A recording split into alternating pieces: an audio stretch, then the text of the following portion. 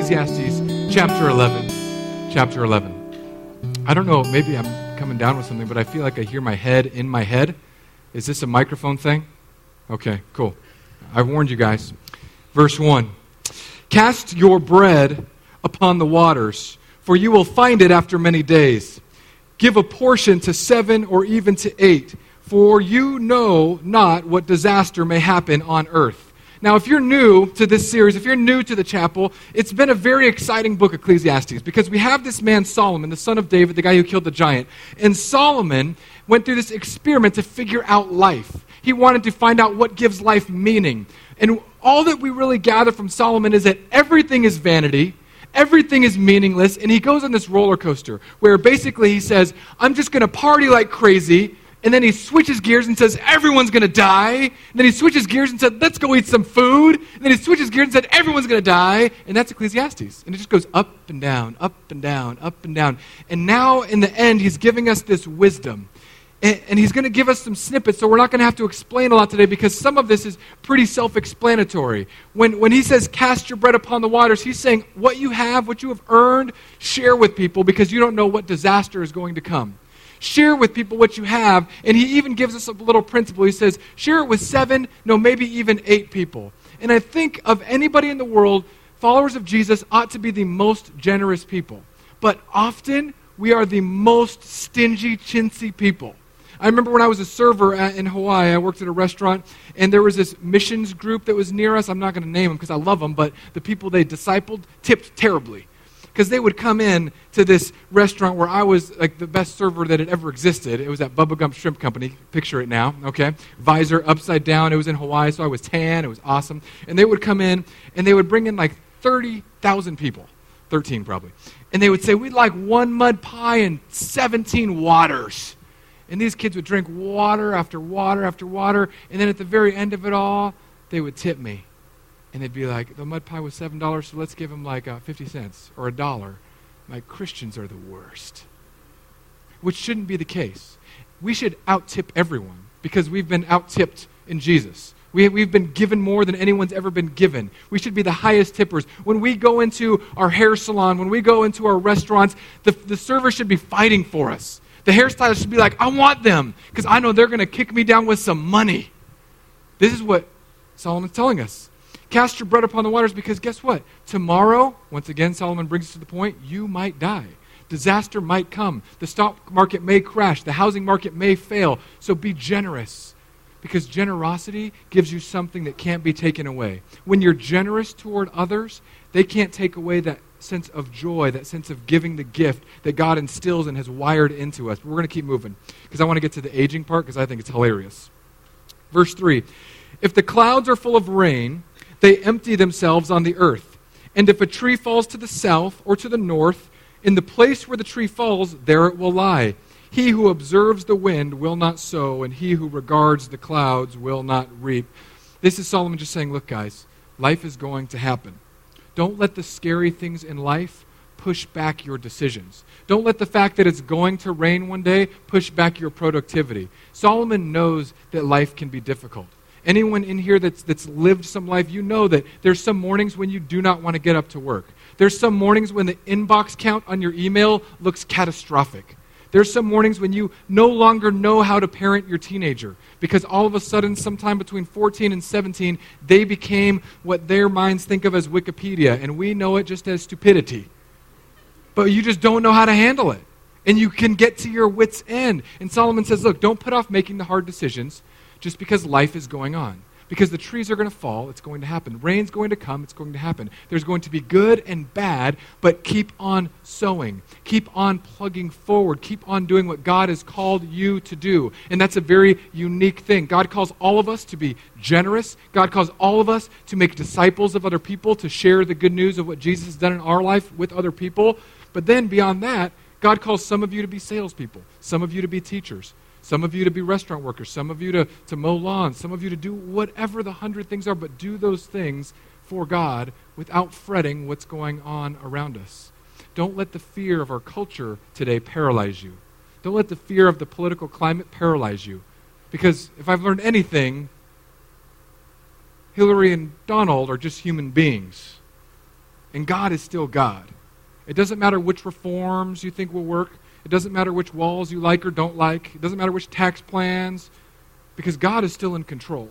If we think that those people have some massive amount of authority, the Bible would tell us that it's only given to them by God himself for his purpose and his glory, which is terrifying in one hand, but then it's comforting knowing that in the instant of a blink of an eye, God could wipe them out, and we'd all have to vote for someone else. I mean, allegedly, I've heard this is what people pray for. Okay. I'm not condoning. See, now I sound like Trump, never mind. Okay. Verse 5. As you do not know the way the Spirit comes to the bones in the womb of a child, in the womb of a woman with child, so you do not know the work of God who makes everything. God is the miracle giver. I think it's fantastic that we have ultrasounds. I loved that first ultrasound. Can all of you moms and dads remember the first time you saw your kid inside of the womb? What a surreal feeling that was. And every dad in the room wanted his kid to be doing something cool. Oh, look what he's doing with his hand. Yeah, he looks like a football player. No, not really. He looks like a gummy bear. You know?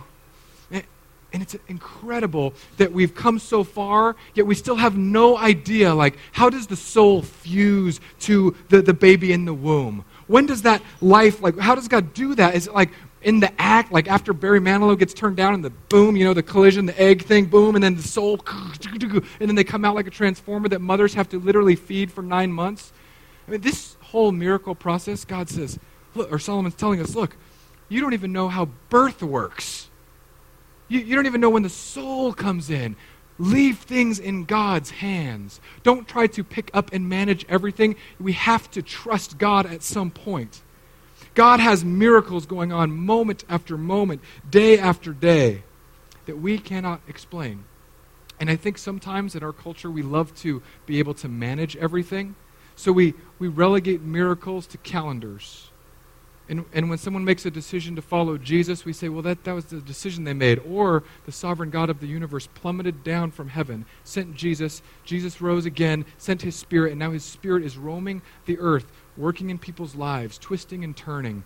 I've shared this once before. I got in an argument once about how sovereign God is. Because I'm one of these guys that believes that God is totally sovereign, and simultaneously we are not robots. We are not automatons, but God is in control of everything. And the person across from me in the argument was so flustered that I would say that God is in control of every piece of dust flying through every moment of space, of every animal on the earth, that he stood up and he said, "Are you telling me that God would cause a line of ants to walk across this room and he's doing it, it's not up to the ants?" And I said, yes! Because if those ants got in my way and I saw them and paused for 1 second, it may have made me 1 second late to my next meeting, which made me 5 minutes late to my next meeting, which made me meet somebody that needed Jesus. And God used the ants. Now, we don't always look at life that way, but God uses every little moment in your life. I think every time you stub your toe, God's just making you slow down and work on your swearing. I do. I think every time I get stuck in the car line at school dropping off my kids, it's not an excuse for me to blow a gasket that people don't know how to drive in Florida. It's a reason for me to pray for every child that I'm seeing walking into their school, saying, God, keep these children safe. God, teach these kids to know your son Jesus. God, surround Jackson with people that don't know Jesus so that he can tell them the good news of Jesus. We have these choices, these moments, and the ripple effects that go out, we will never know the extent. I don't think we'll ever know the extent of the ripples that go out from our lives and how they changed everyone around us, whether it's traffic, a stubbed toe, or a school car line. God makes everything and keeps everything in his timing. Verse 6, in the morning sow your seed, and at evening withhold not your hand, for you do not know which will prosper, this or that, or whether both alike will be good. God's saying work hard. Work from morning to night. Take your chances. Try things out. Verse 7, light is sweet, and it is pleasant for eyes to see the sun. So here we go. We're switching into the part about aging well. So if you look at me and you think you're older than me, I'll just give you the number. If you're older than 35 and up, I'll say, so that I can put this on myself, we're older, right? We're no longer spring chickens. We're what they call summer hens or winter fowl or whatever you want to call yourself. If you're younger, then you're still invincible You still don't know where you're going with your life. All of life looks like a confusing map, okay? So now Solomon's going to bounce back and forth. How to be young well, how to age well. So if a person lives many years, let him rejoice in all of them. But let him remember that the days of darkness will be many. All that comes is vanity. So first off, aging, awesome. Age well. If you're here and you're thinking like, okay, I want to age well for Jesus, Solomon starts very simple. If you live a long time, rejoice. He does not say, if you live a long time, it gives you the right to be a cantankerous, grumpy human being. He does not say that. He says, rejoice. If you get to be 60, rejoice. If you get to be 70, rejoice. If you get to be 80, rejoice. If I get to be 90, I'm going to kind of, I don't know. 90 is a long time. Rejoice, Solomon tells us. But remember that days of darkness will be many. Anyone here had a dark day? Yeah. Some days I felt like Eeyore from Winnie the Pooh. Some years I felt like Eeyore. You wake up and the cloud is already there. Before I did anything wrong, before I sinned or not sinned, before I prayed or not prayed, I've woken up in the cloud. And it follows us sometimes in seasons of life. He goes on to say, young people, are you listening? Young people, under 35, raise your hand, under 35. Okay, listen up, under 35, it's going to get dangerous. Rejoice, O young man or woman, in your youth. Rejoice in your youth. Let your heart cheer you in the days of your youth. Walk in the ways of your heart and the sight of your eyes. But know that for all these things, God will bring you into judgment. Okay, stop. Young people, be happy where you are. That's what he's saying, plain and simple. And then he says something that's crazy to me because I'm a parent now. When I was a youth pastor or a 20-year-old, this wasn't crazy. Now that I'm a parent, this is ludicrous speed. Well, what he says is, young people, rejoice where you are and do what you want. He says, walk in the ways of your heart. Whatever your heart wants, go for it. Now, this is not the advice I'm giving to my children, at least one of them. So Silas is prone to hurt things, right? We went to Disney Springs on Wednesday for my wife's birthday, and there was a juggler juggling bowling pins. And first he throws one to Jackson, and Jackson catches it. He's so excited because he's the first. And the juggler says, throw it back like this. So Jackson goes, woo, and the juggler catches it and keeps going, And then he throws one to Savannah. So I'm like, Savannah catches it, and she doesn't care. She doesn't want to play games. She's like the king of the world, so she just throws it on the ground. So he picks it up. Now, here's where the juggler went wrong. He gave one to Silas.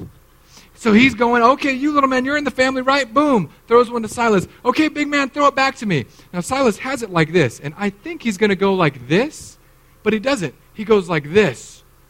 And he throws it, and the pin goes right by the guy's head. He had to duck. The pin went about 40 feet past the guy. And I'm like, there's my children. So when I drop off Silas to school in the morning, I say, buddy, don't hurt anybody, love Jesus, and be kind. Because that's not his natural disposition. I want to steer him. When I drop off Jackson, who is mostly timid, I tell him crazy things. And parents hear me and they think I'm crazy. Because I'll say, Jackson, do something bold, take a risk, and do something dangerous, like hurt something. And, okay, Daddy. And he'll come home. I'll be like, son, did you do your mission? I almost heard something. We're working on him still. Young people, be happy where you are and follow your heart, but know, Solomon says, that God will bring you into judgment for it. So don't act like a fool. But if your heart right now, if you're in your 20s, you're invincible, don't just say, well, when I'm 50, I'm going to do this. When I'm 40, I'm going to do this. Maybe God's calling you to go on a mission trip. Maybe God's calling you to be a missionary. Maybe he's calling you to be a missionary here in Fishhawk. Maybe a missionary in Kenya. Maybe a missionary in India. Maybe God's calling you to start a company. Maybe God's calling you to do great things. Bible and Solomon would say, go. Don't wait for something else to fulfill you, to satisfy you. I meet a lot of people in their 20s especially that are waiting for something to make their life whole. They're saying, when I get married, then life will be better. When I have kids, then life will be better. After I have kids, when they get out of the house, my life will be better. And it's always like the best chapter is the one that's just out of reach. And then all of a sudden, we've gone from 20 to 30 to 40, and we're still reaching for that next thing, not realizing that the pattern is the same. Solomon says, when you're young, go for it. So young people, go for it. Be a thorn in your parents' side in Jesus' name. Do crazy things for God. Don't let the word no hold you back from doing glorious things, because you'll never know what God can do through a teenager or a 20-some-year-old. Good luck, parents. Verse 10. This one's tough. Remove vexation, young people, from your heart. It's a word we don't use very often. And put pain away from your body, for youth and the dawn of life are vanity. So here we go. Solomon's like, go for it, young people. Young people, life's going to be terrible. So he goes, young people, remove vexation from your heart. Now here's free wisdom. If you are still in the mode of young people, or if you still remember what being young tasted like, I'm pleading with you. Deal with your heart issues when you're young, because it only gets harder when you get older. So let me break this down practically. If you have an anger issue in your teens and 20s that you don't begin to bring to God and say, God, why am I angry? What's driving me to be angry? Why do I desire control so much? If you don't deal with that in your youth, it doesn't get easier when you get older. It doesn't get simpler as life goes on, because an angry teenager and 20-something-year-old becomes an angry married person. And when you take an angry married person, you're taking one sinner and you're adding another pot of sin. And then you have kids, so you're adding 3 kettles of sin around an angry person. Do you think that makes an angry person more soothed and relaxed? Do you think what an angry person needs are 3 miniature human beings that have no concept of public decency? That scream and pull at you? My wife and I have had my mother-in-law in town for just a few days, and it's been surreal, like life-changing, positive, good news. We go on car rides when my mother-in-law's here without children, and it is the weirdest thing. Because usually in car rides our conversations go like this. Hey, babe, do you want to go? Be quiet! Be quiet! Pow, pow, pow, pow, pow! My wife and I went on a date the other night, and we were just talking, and it was so quiet. I was like, hey, babe. She was like, hello, hello, hello, because it was so quiet. And I just started to remember, like, okay, kids can make me crazy.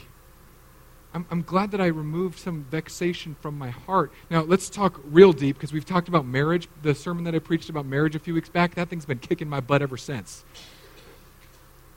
And one of the things I thought about here, young people, if you don't deal with your sin issues in regards to sexuality in our culture, those are going to turn into plants of destruction down the way.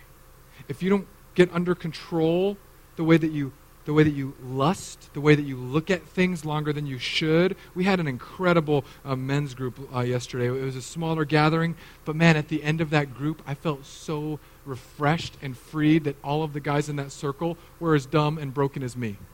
I was like, well, this is really good, guys. And no joke, this is free advertisement for Band of Brothers. At the end of it, we had somebody say, word for word, I guess since it's my turn, I'm just going to go ahead and join the lust party.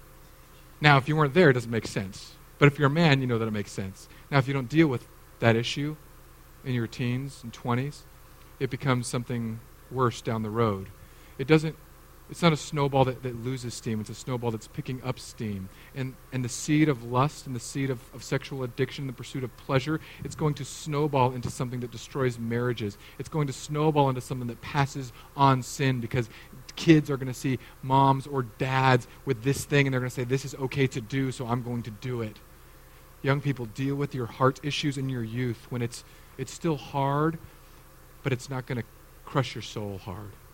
It's hard to deal with the sin things in life, to bring the Bible to bear on the areas where you know you're out of alignment with God's will, but it's worth it now before those things dig their claws into your soul and make it very difficult to release later.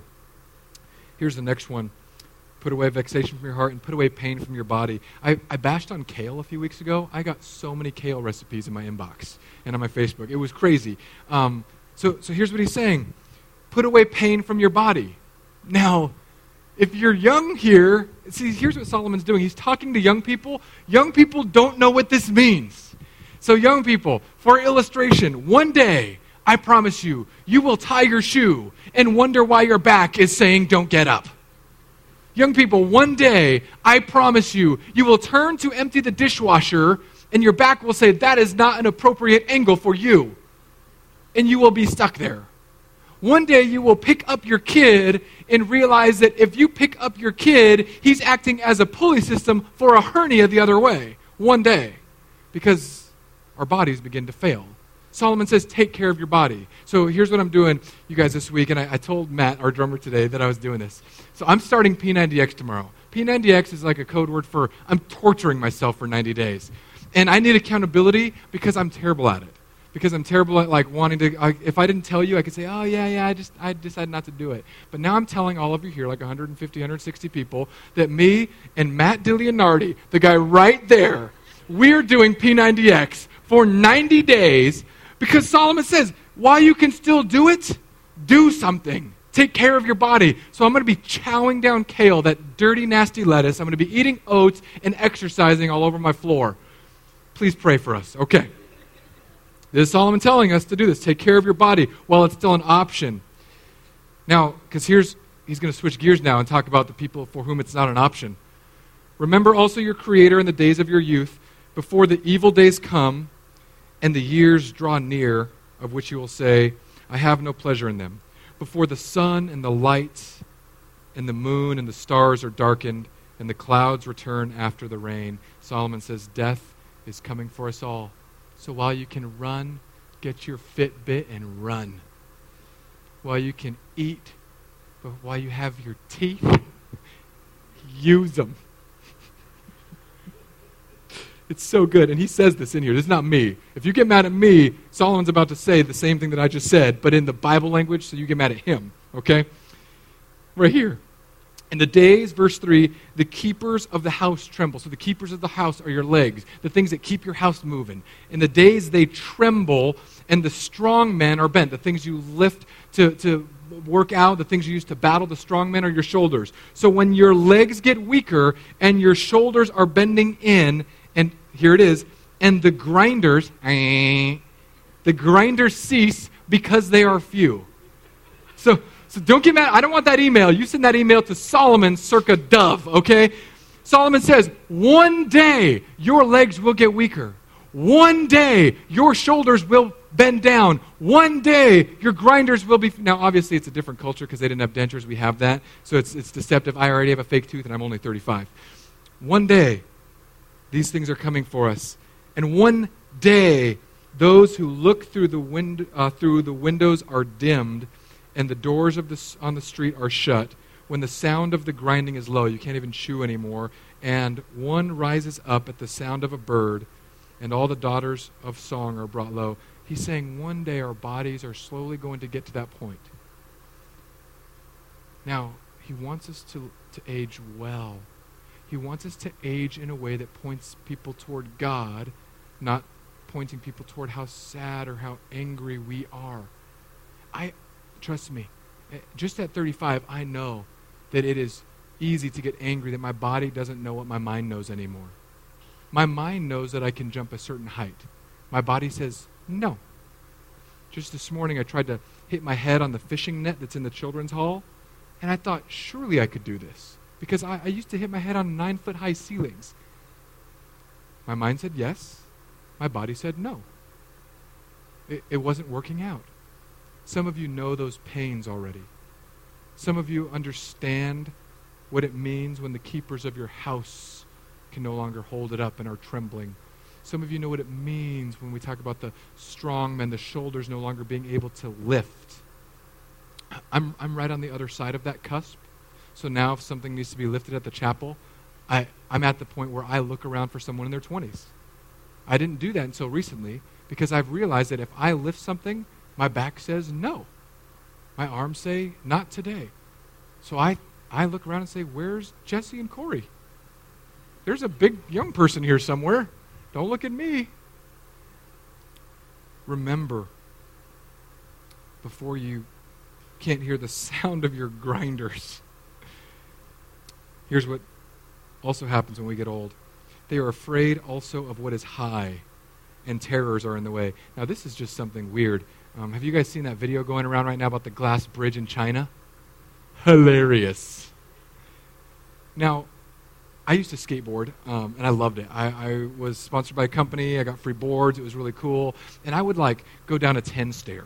So I'd ollie. So if you don't know what ollie is, it's like where you kick the tail down, you slide the front up, and the board goes with you in the air. So I'm trying to do this for those of you who don't know how to skateboard. And I'd fly down 10 stairs and then land. And sometimes the board would flip and do little things in between. I look at 10 stairs now, and I'm thinking, where's the rail? I go on ropes courses when I'm a teenager, no fear in the world. When I was a youth pastor, I thought I could do anything. I would climb up to the highest tree, I'd jump off, someone's going to catch me. The last pastor's retreat I went on with my wife, they had a high ropes course. My wife was egging me on, just come to the high one, come to the top. I'm like, I ain't coming to the top. Come on, you're not going to die. I'm like, I'm not worried about dying, I'm worried about being maimed and not dying. Look, they got the rope. That guy got the rope? That guy's 5'8", nothing, 100 pounds, nothing. I'm 222 pounds of twisted steel and sex appeal. How's that guy going to hold me up? So I didn't go. Because age had grasped me. And I was saying, high place, not good. If it's above my head, it's too high. My head's 6'6". If it's higher than that, I don't need that in my life. I'm a positive thinker. Solomon says that this is what's going to happen. Then he goes on. He says, when you get old, the almond tree blossoms. Almond trees have these beautiful white blossoms. He's talking about hair.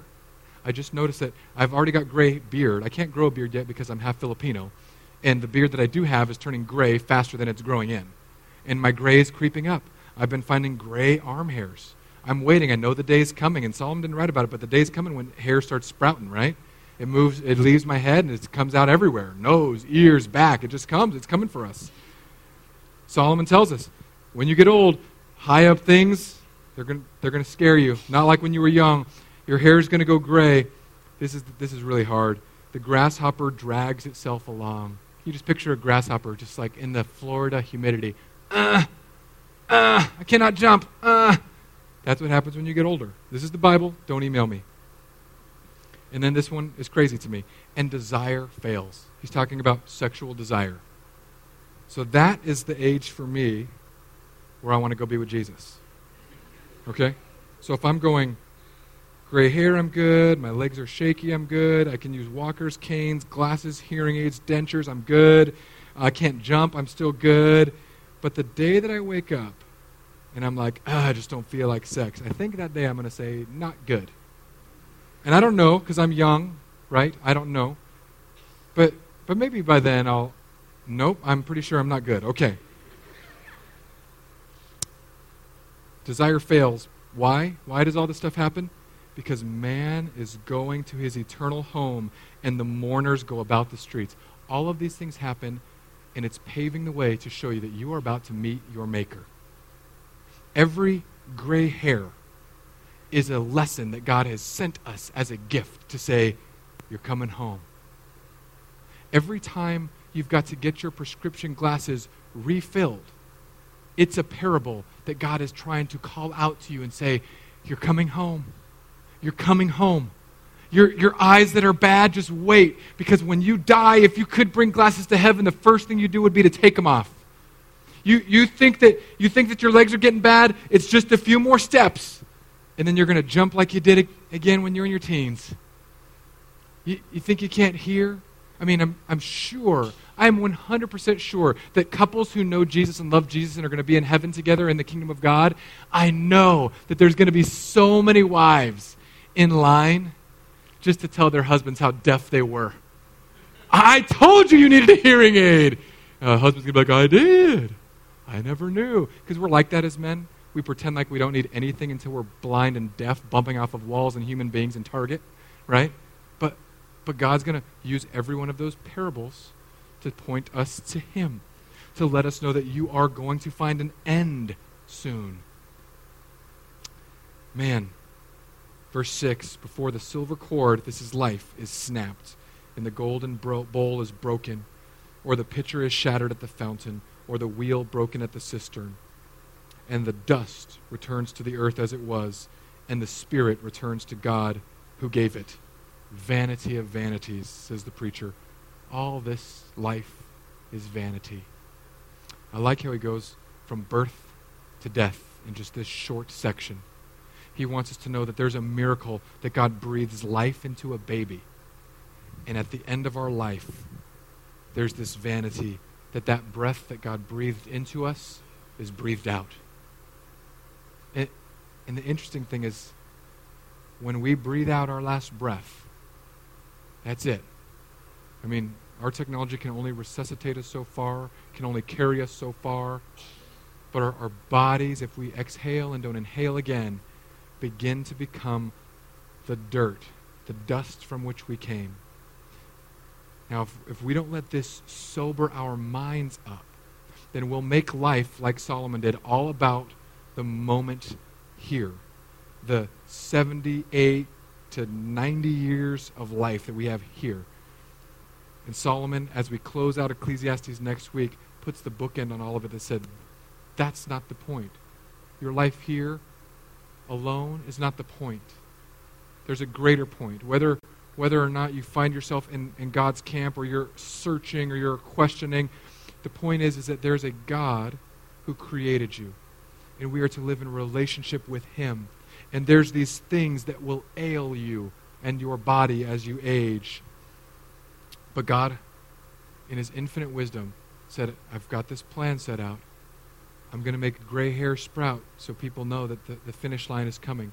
I'm going to make eyes grow dim. I'm going to make legs grow weak. And every one of those moments is a sign for us to begin depending on God more.